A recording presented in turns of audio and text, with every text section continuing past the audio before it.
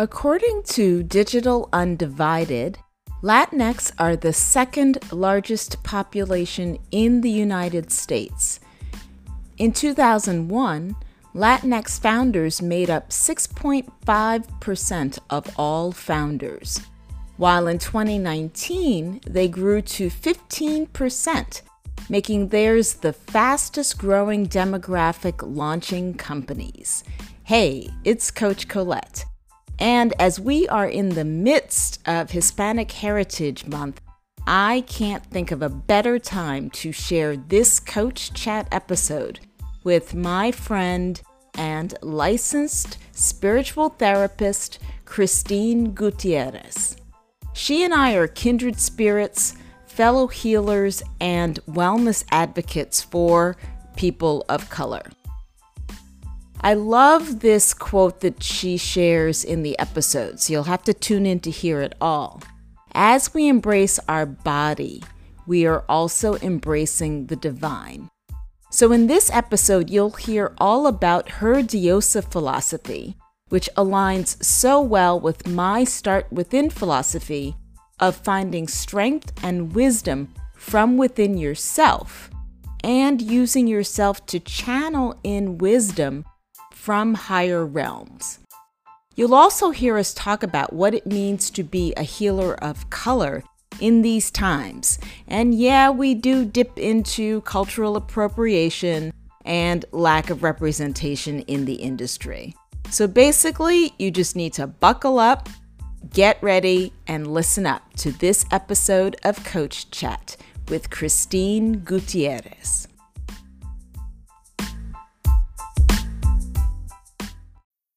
I am Coach Colette and am very excited for this episode of Coach Chat. I have my friend Christine Gutierrez, who is the author of I Am Diosa, A Journey to Healing Deep, Loving Yourself, and Coming Back Home to Soul, which just sounds really, really juicy. So I'm excited to talk to her about that. And also the fact that she is joining this podcast from Puerto Rico. So welcome, Christine. Thank you so much for having me. How are you today? I'm excited today. Not every day is like that. Some days are really rough, especially with everything going on with COVID and just the uncertainty of the world. But right now in this moment, I feel excited to be talking to you, to be able to talk about my book. And also I did something very small that made me happy right before the call. I made a little tiny bath salt kit with flowers that I ordered and Himalayan salts. And I never do things like that. So that gave me a little extra boost. I love that. I love that. Yeah. And we'll talk about healing and all of those wonderful things, since we're both healers and coaches. But my first question is, I want to know, what is Diosa? Diosa is the Spanish word for goddess. And really, what I like to say about the word Diosa and what it means to me, for me personally, when I went on this path of spirituality and I found the divine feminine, one of the things that made me feel really confident was knowing that there was a feminine face of God. Because I grew up Catholic, and while there was Mother Mary, Mary Magdalene was depicted in a really negative light, when I was able to finally connect to that word, Diosa, goddess, I was able to really remember that I am part of the mother, I am part of the divine. And that really was a powerful moment for me and really became the basis of all of the work that I do with the Diosa community and I Am Diosa. And it's really about embracing the feminine, and that's for everyone. Although my main demographic is women, particularly women of color, it's for anyone that finds it, whether it's, a man, transgender, straight, bi, it doesn't matter. And I say that because it's important for people to know, and I even tell them in the book, you can cross out any pronouns, you make this book your own. I'm speaking specifically to anyone that finds and resonates with the word Diosa. And usually people, when they come across this work, they know it in their body, and then they start to make sense of it as they learn more about it. So it really changed my life, understanding that there was a divine feminine, and really connecting to this power of this work really changed my life, and really began to change the lives of the clients that I got to work with. That's fantastic. And you answered what was going to be my next question, which was, does she exist within all of us? So the answer is yes.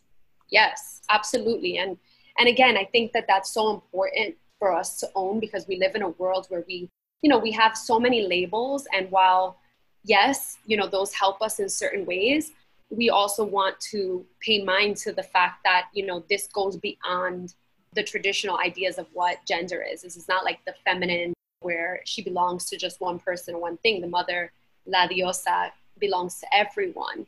And so embracing that part of us and that connection to us is available to anyone. I have a lot of my guy friends that, were like, I ordered I Am Diosa, I'm ready, and I love it because what it shows, first of all, a lot of my Latino male and men of color, that first of all, they just have my back and they want to support me. But second of all, that they are willing to say, like, I want to learn about this. I want to learn what this woman has to say, because I know that I can learn something from it personally, but maybe also for the people in their lives. And so it's so beautiful to see that, and so powerful to know that we're changing out of those kind of old school beliefs of what is, normal, because it doesn't exist anymore. And so I'm really excited about that. So you shared a little bit about your journey, and I would love for you to take us back a little bit further and talk about what led you to explore this concept of Diosa and then bring it to all of us through your community and through your book. I think that before even the concept of Diosa came, was first that like seed of desire to just help people that were suffering. And I often tell people, like in any interview I do or anything that I share, I try to bring it back to like the core, which was, as a little girl, I always felt this immense connection to human suffering and wanting to alleviate it in whatever way I could. And, I was very emotional as a child. I'm a Scorpio, Latina, born and raised in Brooklyn and then in Queens. And all of this kind of parts of me really connected me to the spiritual realm, I think. And, I remember being a little girl and walking down the streets of Bushwick and begging my mom to speak to homeless people and ask them their story and what happened to them, and wanting to give them love, and purposefully making eye contact with people that maybe smelled bad on the train, people that maybe that I knew intuitively weren't dangerous, but were homeless. And my mother, something really beautiful that she did was she would always walk around with like bananas in her bag, and she would, have me give food instead of money to people, and sometimes some change or whatever we had.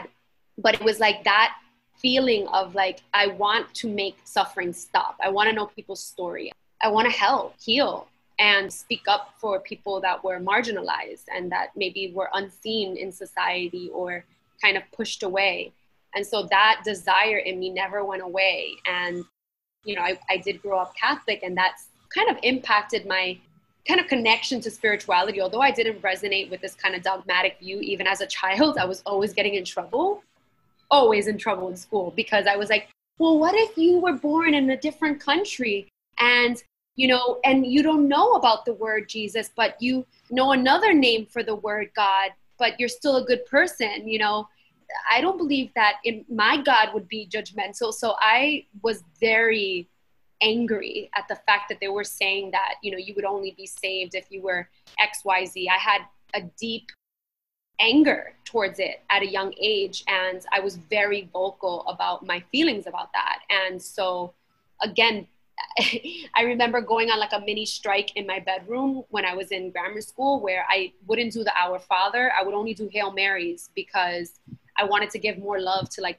the women in my only context of spirituality. And so all of those moments, I feel like, led me to, ultimately finding that connection to the divine feminine. And so on that path, from childhood into my teens and into my undergrad, where I got to study psychology and philosophy, and then I went on to do my master's, all throughout that time, I was on a personal discovery to connect to those interests that I had as a little girl, and wanting to explore and deepen my spiritual connection and heal myself, because I went through so much trauma that while my heart was bleeding for the world, I also was emotionally bleeding inside myself. And so it was like this simultaneous need to heal the world and also myself.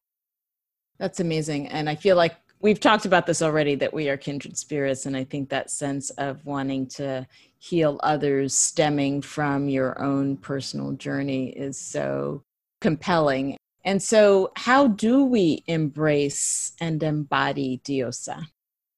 I think the first thing is to embrace our humanity, which might sound, kind of counterintuitive, but with so much of like this pop psychology or like whitewashed spirituality, there's this disconnect from the body. And I think in order to embrace La Diosa, the feminine, it's a coming home to our body and our physicality, and remembering that as we embrace our humanity, we're also embracing the divine.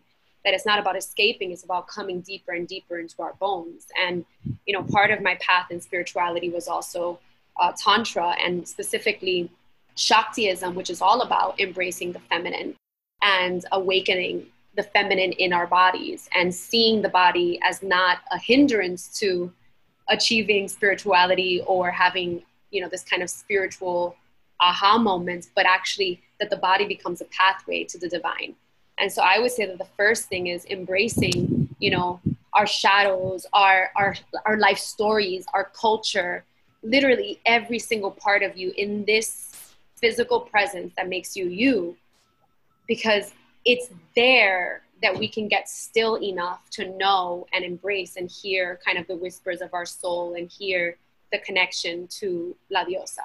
Absolutely. And I think it's interesting. I'd love to hear your thoughts on this, how this time of, the global pandemic and racial unrest here in the US and around the world, do you think that this is giving us that opportunity to do some of that inner reflection?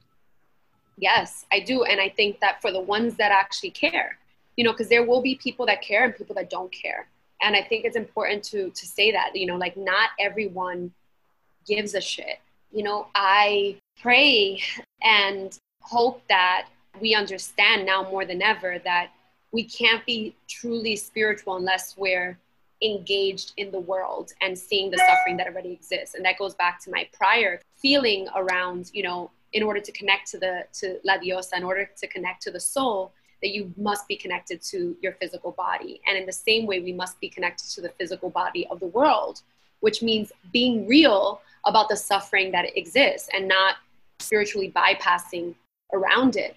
And that does give us an opportunity for those of us that care, right? To be able to say, how can I use this as an opportunity to give back even more, to wake up internally, and also to simultaneously attend to the wounds of the world. So for me, I think that they go hand in hand. I've never wanted to be a healer just to only heal myself. It was also to heal the suffering in the world. And so we have to keep that in perspective, because, one thing I always say is like, we can't be one until we're truly all one. So unless, people are really being treated the same, which we know that Black-bodied people are not being treated the same and haven't. This is not new. This is not like now that social media, no, this has been going on. But because I'm a white presenting Latina, I haven't personally experienced that, because, maybe someone else that's listening, maybe they haven't personally experienced that. But if you listen to the stories of, taking, for example, the racial conversation of being a Black person in the United States and in many other places, but specifically in the United States, what that experience has been like, and saying, what is spirituality if not speaking up on those that are not safe in their own body, right? And so using whatever we can, whatever privilege we have, to be able to uplift voices that need it, conversations that need it. And I do feel like the more we get connected to our bodies, the more we get connected to our spirituality, then we can do the real spiritual work, which creates true unity. So many people, it's so funny, are so scared about being like, all the people that are like fearful of and they put all lives matter instead of Black lives matter. They're like, but all lives matter. And it's like, yeah, duh. And right now, we're talking about this. And so this kind of concept that people can't grasp that the more we heal and the more we elevate the real wounds of society and we focus on them and we target them, we all benefit. You know, there's so much opportunity right now to deepen kind of why we originally became healers. Yes, I agree. I feel like I have definitely doubled down on my mission around helping Black and Brown women and others to heal. Definitely 2020 has been that shift. And also, I don't know about for you, for me, I felt like it's given me the permission to also be public about it. Not just, oh, I knew in my heart this is what I wanted to do, but now like changing the language on the website and doing these things publicly to make that public stand. I don't know what your experience has been like that. Yeah, that makes me want to cry, because it's like, to be given permission for you to say something that you secretly talked about with your homegirls or homeboys behind, you know, closed doors, right? Like the sadness maybe that we felt in being excluded, or the feeling of something not being truly diverse or truly honoring our medicine, and being able to vocalize that without feeling the fear of being rejected by the white gaze, you know, or whatever that looked like, you know, even for me. And that's why I always say I can't imagine, right? And I don't want to, I'm not going to pretend to imagine what that would feel like for someone else in a darker body. Because even me being a Latina, white presenting woman, I felt so weird being in these mostly white spaces. And I remember telling people, you know, my girls, like, damn, like, I don't feel good. I feel like, you know, a lot of times they'll take my, you know, advice, but then they won't put me on their platform. They won't put me on their conference, or they won't pay me, or they won't do the things that they do for the other people, but they'll come to me secretly for advice. When they really want to share their deep, dark, dirty shit, then they feel safe to come to me, because they know I'm not judgmental, because they know that I'm going to hold them and hold space for all of them, but they won't like publicize me. And so all of those pieces, you're absolutely right. Like, it almost took away that embarrassment that secretly I was feeling, that I didn't even realize how deep it was.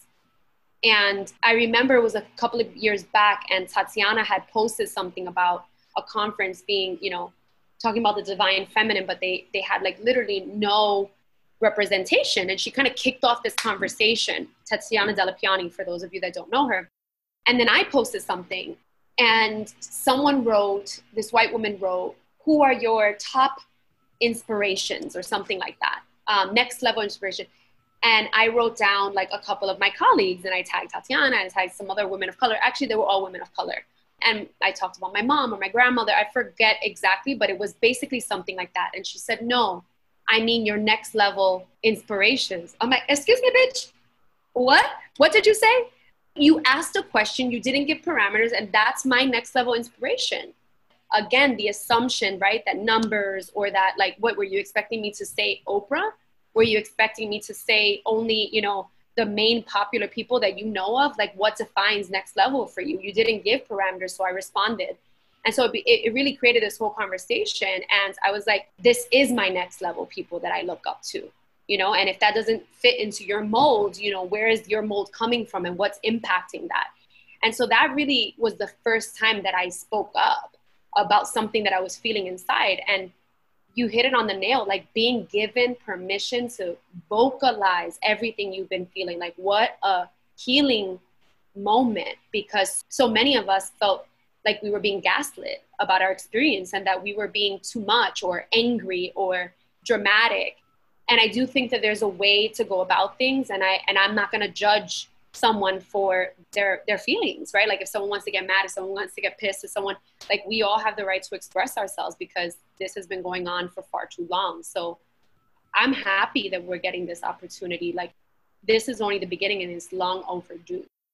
Wow, that's amazing. I totally remember that Facebook exchange, and love Tati as well. And I think that it was so key at the time, having the conversation. And it's always interesting how people respond when someone points out something, right? It's another form of a microaggression. And I've been in that situation too, where the attention is more focused on my response, as opposed to, like in your case, the question, or the post, or the lack thereof, or the lack of representation. And the challenge that we bear then to be able to share and express our thoughts, feelings, and reactions in an authentic way without the label and the backlash coming back at us. And I know we wanted to talk about this, so that's an amazing segue to talk about what are your thoughts on this representation in the wellness industry for healers of color? I feel like up until recently, there wasn't enough diversity at all. I don't think that there was as much representation. I talk about, like, I would go to the bookstore and, like, thank God for the few people that I found at the time that were women of color, mostly Black women that I got to find as power of examples. But there were very few Latinx, Latino, Latina authors in the spiritual, specifically spiritual wellness, personal development genre in the mainstream, right? Because we're not talking about people that were publishing their own books. I mean, in the mainstream, in the spotlight, very few. And so I thought that that was really strange, considering that we have so much spiritual medicine, being that so much of the work that it influences so much of modern spirituality comes from these, you know, Taino, Latino, African cultures. And so it made me feel really bad, you know, like going through the bookstores and not seeing that. And I clung to what I could, and I used what I could to find inspiration. And I knew that part of my work wasn't, I've always geared my work towards, you know, mostly Latinx and women of color has always been my demographic since the beginning. But I knew that beyond the body of my work and my teachings as a therapist, as a healer, was that being a representation for this conversation and being a Latinx author and being able to help other people of color be able to get their books out there and get their messages out there would eventually be part of my mission, because I didn't see it. And thank God there's so many people that are changing that. Like, this is changing, and I hope it continues to change so that we have a beautiful representation of all the different cultures that we can learn from and honor. Because I really believe that we are meant to learn from one another, and it can't be done if they're not different faces or different stories or different textures of our culture out there. And I think my friend Robin Moreno said this, that, you know, we can't be what you can't see. Like, representation really matters. I'm so grateful to the people that are out there that are changing this. And, you know, for anyone that's listening to this, know that, you know, your voice matters, and it's really needed right now, especially any POC people that are listening, because it hasn't been the case. And imagining someone picking up your book or picking up your, you know, signing up to your workshop and being like, I resonate with her story. Like, we really need that. Yes. And then connected to that, because as you mentioned, it's not the dearth of the spiritual medicine or the practices. How have you seen appropriation happening in our industry?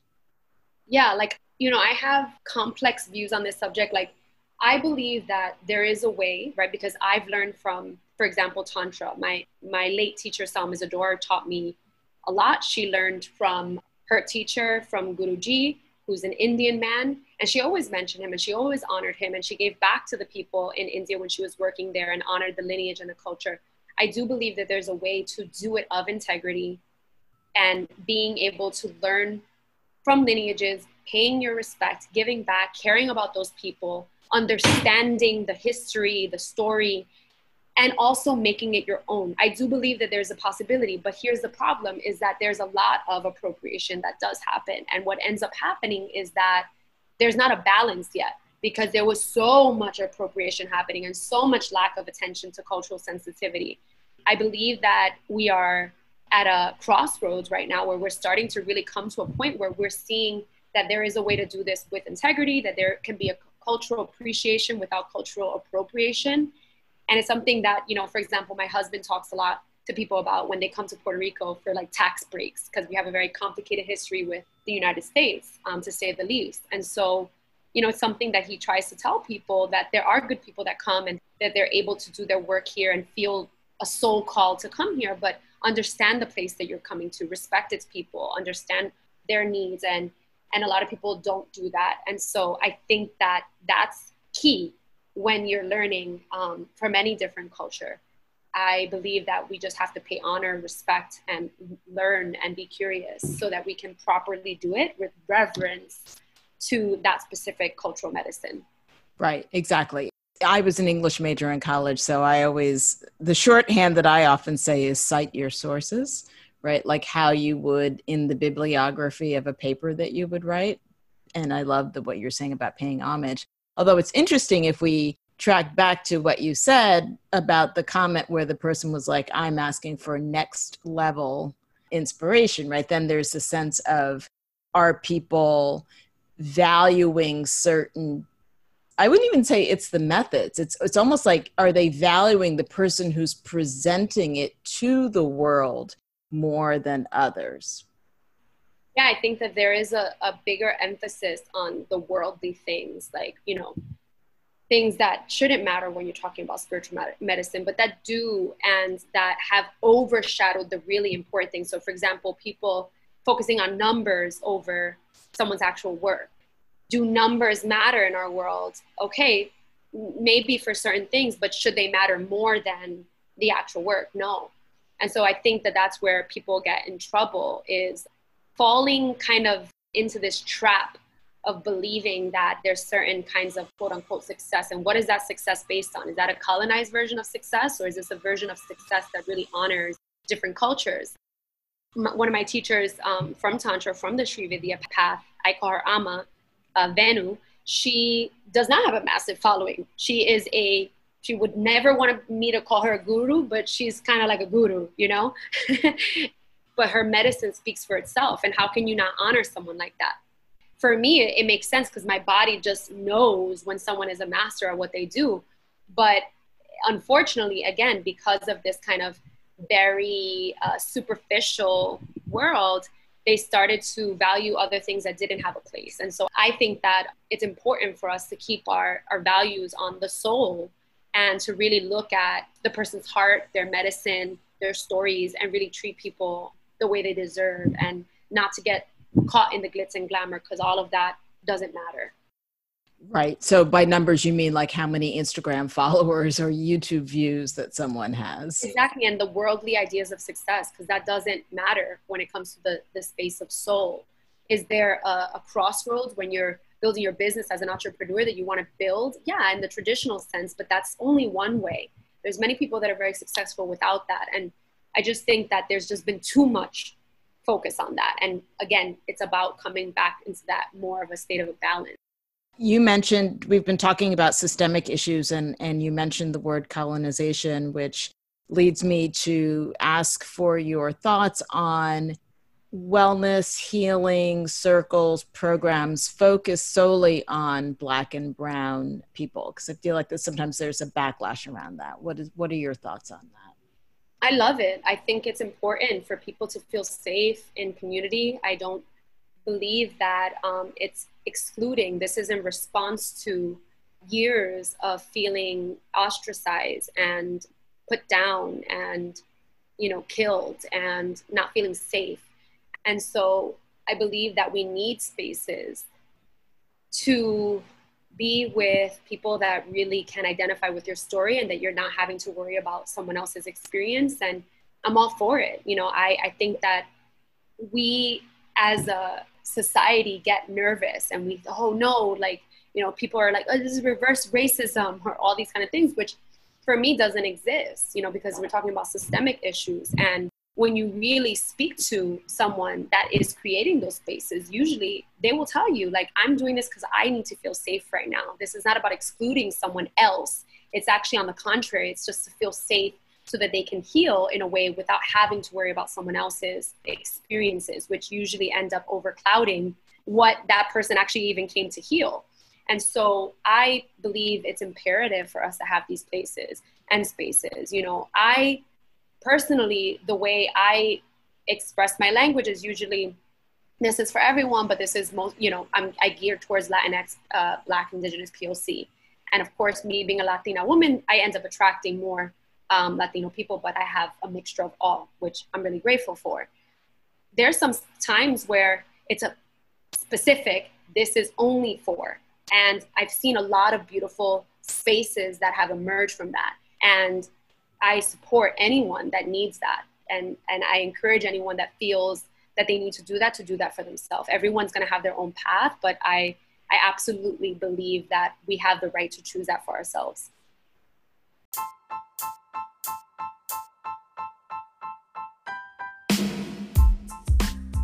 So what do you think of the episode so far? What are your main takeaways?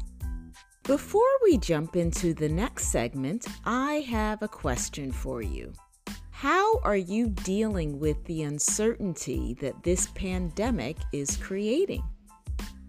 The thing is, we all have different responses to trauma.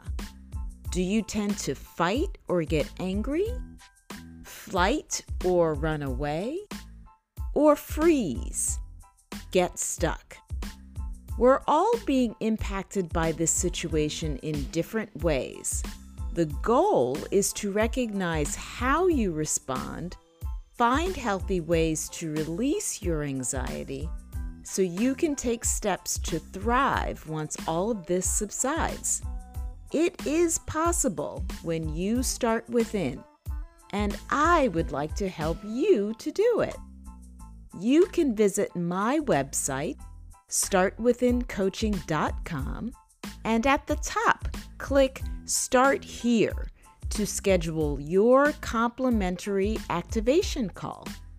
We can talk about what's going on in your life right now, how you are in your mental health and well-being, and where you would like to be when this all ends. So go to startwithincoaching.com and click Start Here to start your journey within.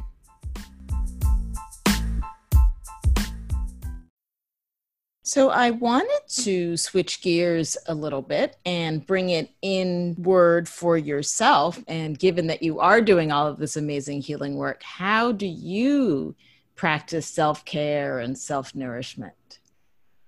For me now, it's been a mixture. I feel like I go through waves of moments where it's like much more nourishing, much more self-care. And then I go through waves where it's like just trying to find the time to go in, like especially with COVID and just like real life issues. Like, for example, having to get a new roof and, really dealing with the time constraints of figuring things out. So self-care becomes those tiny moments where it's a prayer. It's a moment where I get to tune into one of my other amazing soul sisters' work and show up for their webinars right now because everything's digital, and just taking that hour for myself. I also am sober, so I go to digital AA meetings. I started a group called Sober Curious here in Puerto Rico, which I lead, and I have other people lead the calls as well. And it's a free and sometimes by donation, and then we end up donating the money, which is another place that I go to for support. Online therapy that I do for myself. What are some other ways? Just cooking and hanging out. And I never have watched anime in my life, but my husband watches anime. And it's been like really relaxing. And there's certain kind of self-care things that come in and out of my life. Like one that I always do is this kind of connection to prayer and connecting to my soul. And for me, meditation, it looks a lot more dynamic where I'm doing mantras or I'm doing a breathwork practice because I have a lot of energy. And so just sitting down in the kind of traditional meditation way doesn't really work for me, but moving my body or hearing a song and meditating in that way is a massive way that I connect to my spirit. But I do always have some kind of support system set up for myself no matter what, because I'm the kind of person that I struggle a lot with anxiety. I struggle a lot with feeling overwhelmed. I've gone through so much that even though I apply the tools, sometimes I just need extra. I just feel like I'm one of those people that will always need extra support. And I think that's okay. It's just who I am. So I've been really blessed with having beautiful therapists and mentors that I constantly turn to. I love that you're saying that, because there is something, and I'm transparent on this podcast and have this weekly unplugged segment, trust me, where I tell on myself all the time, but asking for help is one of those challenging things for me personally. So I'm really excited to hear you say that you have built this support team or team of champions around you. Oh yeah, I need it. I mean, I wouldn't be anything ever without that support. You know, I think this idea of being strong has also been really warped. For me, it's about being real and about being honest about the fact that like I struggle and I need to know myself. And I think that when we do that, it's much easier to give ourselves permission to not be perfect, right? Because this idea of being happy all the time is a really toxic idea, I think, in my opinion. Also, my clients are not that kind of people because they've gone through so much that they have so many different things that are going on. And I rather people have just better tools in their toolkit and have systems in place for them to be able to get that support and let them be who they are. And yes, get healthier, but how can we get healthier without support? You know, and having sisterhood, having community is such a massive part of my work. And you know, having friends that you could be real with and be like, damn, I'm really down, or like I just got into this fight or this argument, like help me out, help me see my point. Like people that you can, like you said, tell on yourself and tell those deep, dark, shadowy parts of yourself without judgment. For me, that's a huge part of how I keep sane and how, like they say in AA, your secrets make you sick. So having people that you can safely share things to, I think is huge. Exactly. Yeah. I was curious to ask you how, as an author, as a coach, as a healer, how do you balance that line of being vulnerable and then keeping, you know, yourself in a way? I mean, I don't know if I balance it, but I definitely feel like I don't know how to not share what I'm going through, but I also feel like I think that there is a way to do it that makes you feel safe. Like, for example, it is very individual. There's some people that don't want to share things publicly, and I don't think that that's wrong. I think that, you know, we've been trained to think that we have to share everything online, or we have to, you know, especially in this coaching world. And I don't think that that's the case. I think that as long as you personally have a place to share, right? And in my more intimate circles with my Diosa community or my one-on-one clients, if it's appropriate to bringing up things that might help someone, I think is important. But there's some things that I just keep between me and my therapist. There's some things I just keep between me and my homegirls, my, you know, my best friends, my girls that have been with me for 20 years. There's some things that I just tell my husband. So if it feels appropriate, I'll share it. And if it doesn't, I don't. Yeah, that makes sense. I think it's Brene Brown that has said that thought around people earning the right to hear your story. I love that. Yeah, because sometimes, you know, in sharing too much, you're not ready to. You know, you need to give yourself that space to really work through things and give yourself that internal time to nurture whatever it is you're going through. So I love that. You have to earn that. Well, I'm glad that our listeners have earned the right to hear you today, which is amazing. One of the questions that I ask all of my guests is, what does start within mean to you?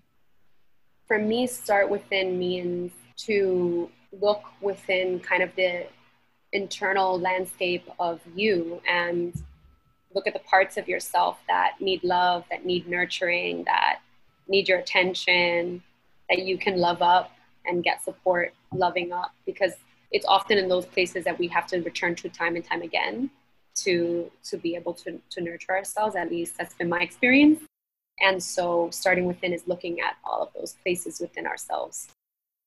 And in some ways looking at them perhaps with compassion, right? Because I know I have been that person where I can be my own harshest critic, right? Mm-hmm. So it's that, how do I shift the lens so that it's okay, that happened, but not like wanting to take myself down. Absolutely. And I think especially for people that have gone through either abuse or being around someone that's really hard on them, they can sometimes take on that kind of dialogue with their inner child or themselves.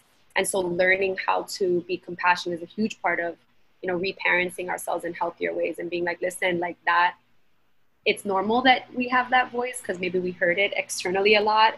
And so being compassionate with ourselves when it comes up and being like, okay, like you have gone through a lot and it's okay to be harsh on yourself sometimes. I remember having one of my my girlfriends tell me like, damn, like you are so mean to yourself sometimes, right? Like how hard are you? Like you're so hard on yourself. Like be a little bit more forgiving. And I remember being like, you're right. Like I would be forgiving to someone else, but why am I not being forgiving to myself? Why am I, if I'm willing to change, then why beat myself up about it? And so sometimes being compassionate, even in how you approach yourself and knowing that it's little by little, like we are learning a whole new way of being with ourselves and with others. And it takes time. Some of us are more resistant than others. Like me, I've always learned the hard way. I hate it, but it's true. So, well, that's what it is, and again, knowing who you are alleviates a lot of it because you're just like, listen, I always end up learning it, but sometimes I take a little bit longer than someone else, and that's okay too. Exactly. I'm laughing on the inside because I'm thinking, yeah, exactly. If you listen the first time, but no, I guess it took the third or fourth or 20th time to actually get the message, and that being okay, right? Not having that, like that self swipe where it's like, like take down. Some areas are really easy for us, and then other areas are not. Some areas are really easy for me, and others are not, and it's frustrating, and it's okay to be frustrated. I get frustrated too. It's like, it's annoying, like when I'm having conversations with my best friends, we're annoyed sometimes. We're like, oh my God, life, oh, we got to do this again. Oh, but it's important to express that frustration because it's honest, and I think really as we express more about what we're actually feeling, we get closer to actually healing it, for sure. Absolutely. I totally agree with that. Is there a compassionate mantra or message that La Diosa would share with us in this time? Yeah. So one little thing that I love telling my clients, and they've told me that they often repeat this to themselves, is something that I say, baby girl, you're doing a great job. Baby girl, you're doing a great job. And sometimes a great job is waking up and brushing your teeth in the morning. Sometimes a great job is letting yourself cry because you've been holding strong for too long. But baby girl, you're doing a great job. And repeating that to yourself and starting to build that loving voice. And sometimes that voice starts off as being, my voice, sharing that to my client, and then eventually becomes their own voice. Yes, when you said that, it just melts me. I could feel that. And there is that sense of emotion that rises, right? Because when you hear that, it immediately takes you to that place of feeling like, yes, I am. And yet I've been struggling, or I've been denying, or like all the things that whatever you're going through in that moment, like that's what I felt when you said that. It was almost like this, like a sigh, and then the tenderness, I guess, is what really comes up when you said it. Thank you so much for sharing that. That's a goodie. I think we're all going to rewind and play this podcast over just for that little bit. So how can our listeners learn more about you, your book, your Diosa tribe? Yeah, so you can go wherever books are sold. And on my website, iamdiosabook.com, is dedicated just to the book. You get all these bonuses. And I'm really active on social media, on Instagram in particular. I love it. So Cosmic Christine there. And for all the rest of the things and my work, you can just go to christineg.tv. I love it. Yes, you are active. And I think maybe we need to do another show on like the business side of this. But I felt like that this conversation needed to be about the healing journey.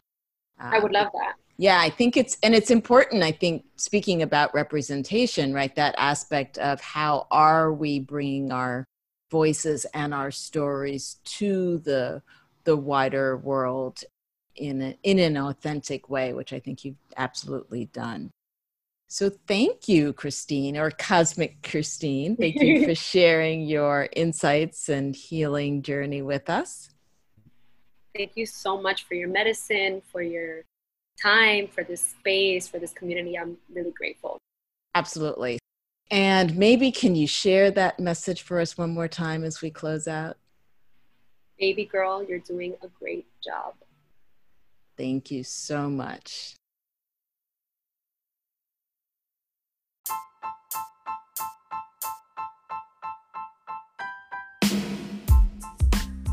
If you enjoyed this episode and haven't already subscribed, you can do so on Spotify, Apple Podcasts, or wherever you like to listen.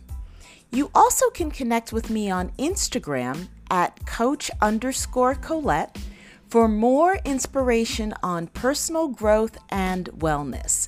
Stay tuned for another episode of Coach Chat and get ready to start within to finish strong.